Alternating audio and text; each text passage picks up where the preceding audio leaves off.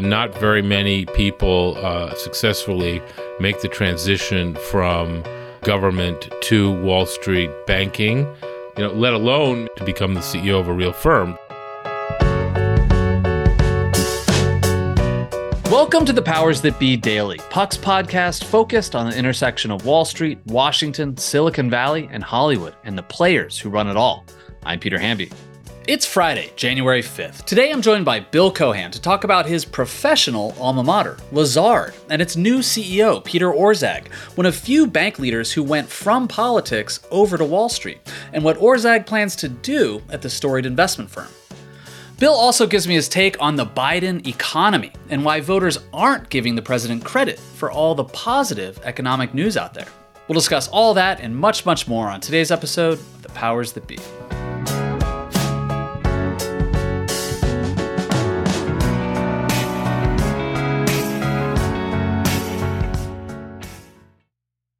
This episode is brought to you by Shopify. Do you have a point of sale system you can trust, or is it a real POS? You need Shopify for retail. From accepting payments to managing inventory, Shopify POS has everything you need to sell in person. Go to shopify.com/system, all lowercase, to take your retail business to the next level today. That's shopify.com/system. Happy Friday, everybody. Welcome to the Powers That Be. We are cruising into the first weekend of 2024. I'm joined today by Bill Cohan to talk about his banking alma mater, Lazard, and their new-ish CEO, Peter Orszag, who that name might ring familiar to people who've been following politics for a long time. He was Barack Obama's OMB director at the tender age of 40. He's always been a comer, as they say. Bill, welcome to the show. It's great to see you. Happy New Year. And to you. So before getting into what Peter Orszag's tenure as CEO of Lazard has been like so far in these short few months, why was this interesting to you that he became CEO of Lazard? And where does Lazard fit in the ecosystem of these, notable Wall Street banks, the Morgan Stanleys and the JP Morgans, et cetera? And what's the culture there like? Well, I mean, pretty much everything that happens at Lazard is still interesting to me, Peter, because, I worked there for 6 years. I wrote my first book about it, so, which was a history of the firm. So I have an ongoing interest. Now, Peter, what's interesting about Peter, I mean, first of all, it was a relatively calm transfer of power, which, if people read the Lazard book, they'll see that has actually been fairly rare. It's been, a public company since, 2006. And there's only, there was Bruce Wasserstein who took it public, and then he died in October of 2009, unexpectedly, after lunch one day. And then Ken Jacobs became the CEO. He's been the CEO since then till this past October when he anointed Peter. As you said, Peter, Peter's like a supernova. I mean, like that whole family is filled with supernovas. His father was an incredibly accomplished, mathematician. His brother his younger brother is also an accomplished economist. Peter has his PhD from the London School of Economics, was, as you said, Obama's OMB director when he was 40. Not very many people successfully make the transition from government to Wall Street banking. Let alone... Usually it goes the other way. They become the governor of New Jersey or something like that. Or Treasury Secretary. That's right. Let alone make it to the CEO to become the CEO of a real firm. So, you got to give Peter a lot of credit for getting this far. He also, it seems, quite savvy and personable, which is not typical for Lazard bankers. So, yeah, he's just, a very interesting guy to begin with. And then the fact that he became the CEO of, one of my favorite firms, one of my former employers. And the fact that, Lazard, I think, at 175 years old now, is one of the oldest still existing firms on Wall Street, with an incredible rich history. And, it's certainly lost some of its luster. And the question is, can Peter restore that? And so that's what I was trying to explore.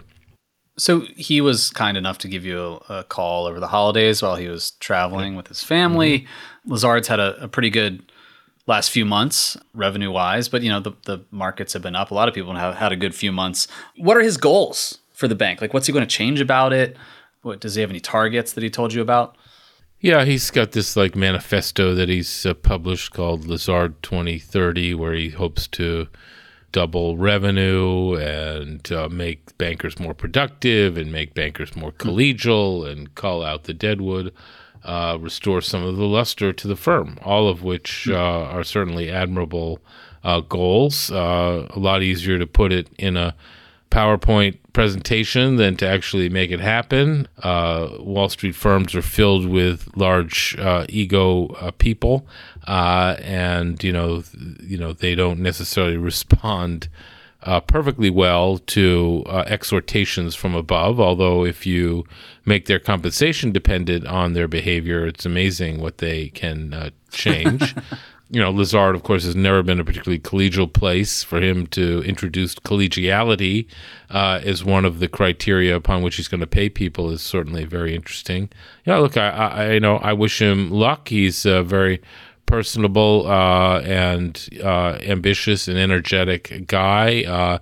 I think he's a breath of fresh air from the days of Ken Jacobs, and so I think the market has responded. The stock's up about 25% since he took over, but as you point out, the whole sector and the whole markets were up demonstrably in the fourth quarter of last year. So, we'll see whether he can turn this little feisty little destroyer around, or whether it'll sort of fade away, into obscurity. It's in sort of one of those places where it's, too big to be small, but way too small to be big. So it could get gobbled up. I doubt it's going to do a whole lot of acquisitions itself. So, we'll see. Bill, I want to take a quick break. And when we come back, I want to ask you about the perception of the Biden economy versus the reality.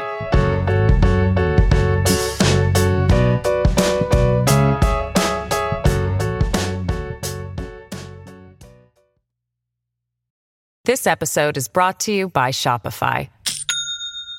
Do you have a point of sale system you can trust, or is it a real POS? You need Shopify for retail. From accepting payments to managing inventory, Shopify POS has everything you need to sell in person. Go to shopify.com/system, all lowercase, to take your retail business to the next level today. That's shopify.com/system. This episode is brought to you by La Quinta by Wyndham. Your work can take you all over the place, like Texas. You've never been, but it's going to be great because you're staying at La Quinta by Wyndham. Their free Bright Side breakfast will give you energy for the day ahead. And after, you can unwind using their free high-speed Wi-Fi. Tonight, La Quinta. Tomorrow, you shine. Book your stay today at lq.com.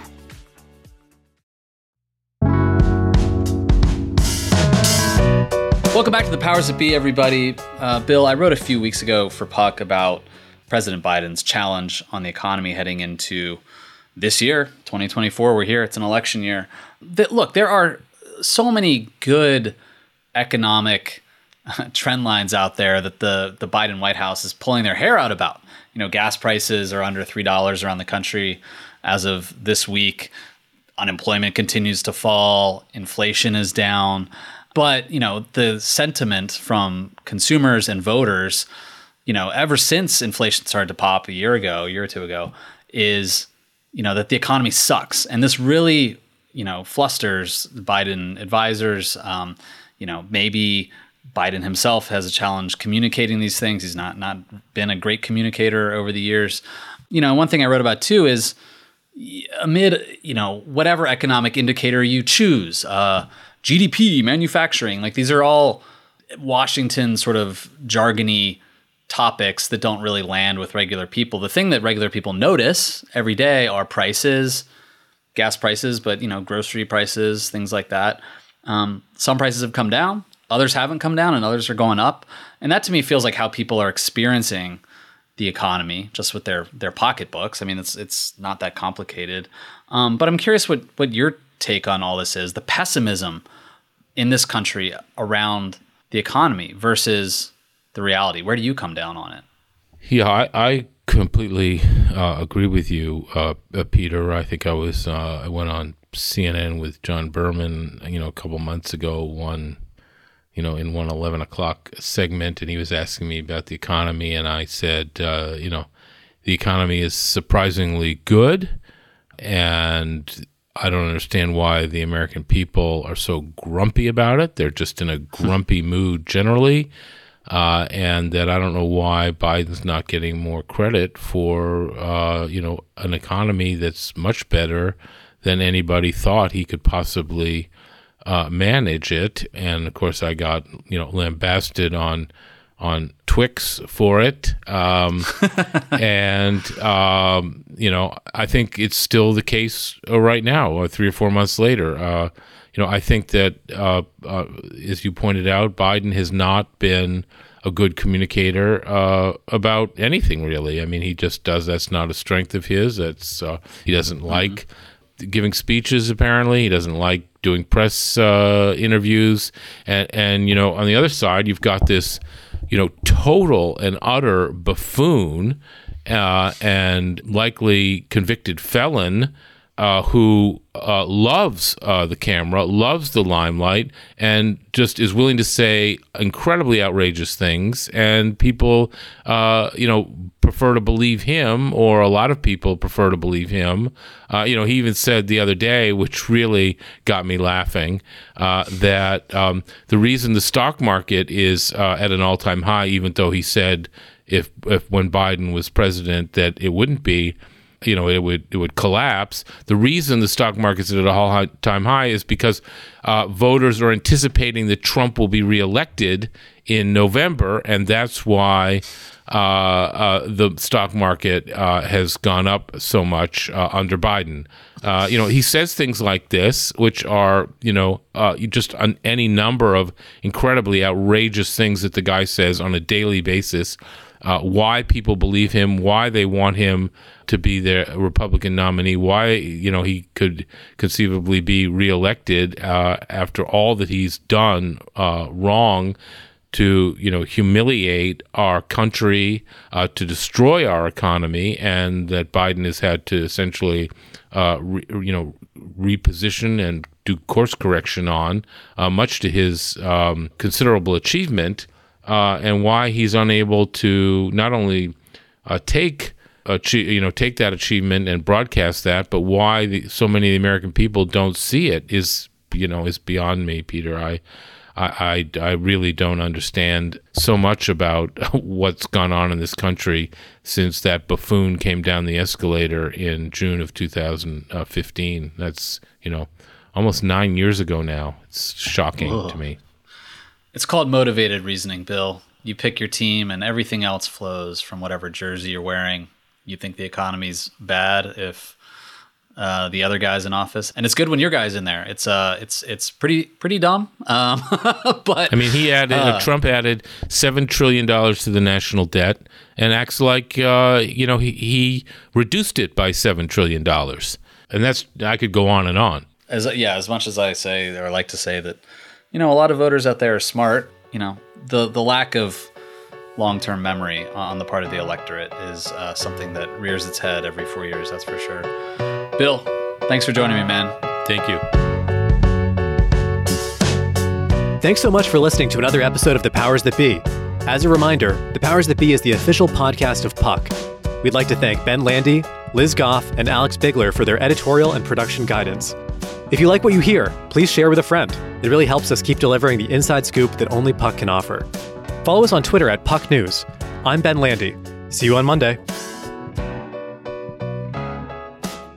This has been a presentation of Odyssey. Please listen, rate, review, and follow all episodes wherever you get your podcasts. The Powers That Be Daily is executive produced by John Kelly, co-founder of Puck, Bob Tabador, and Ben Landy, executive editor at Puck.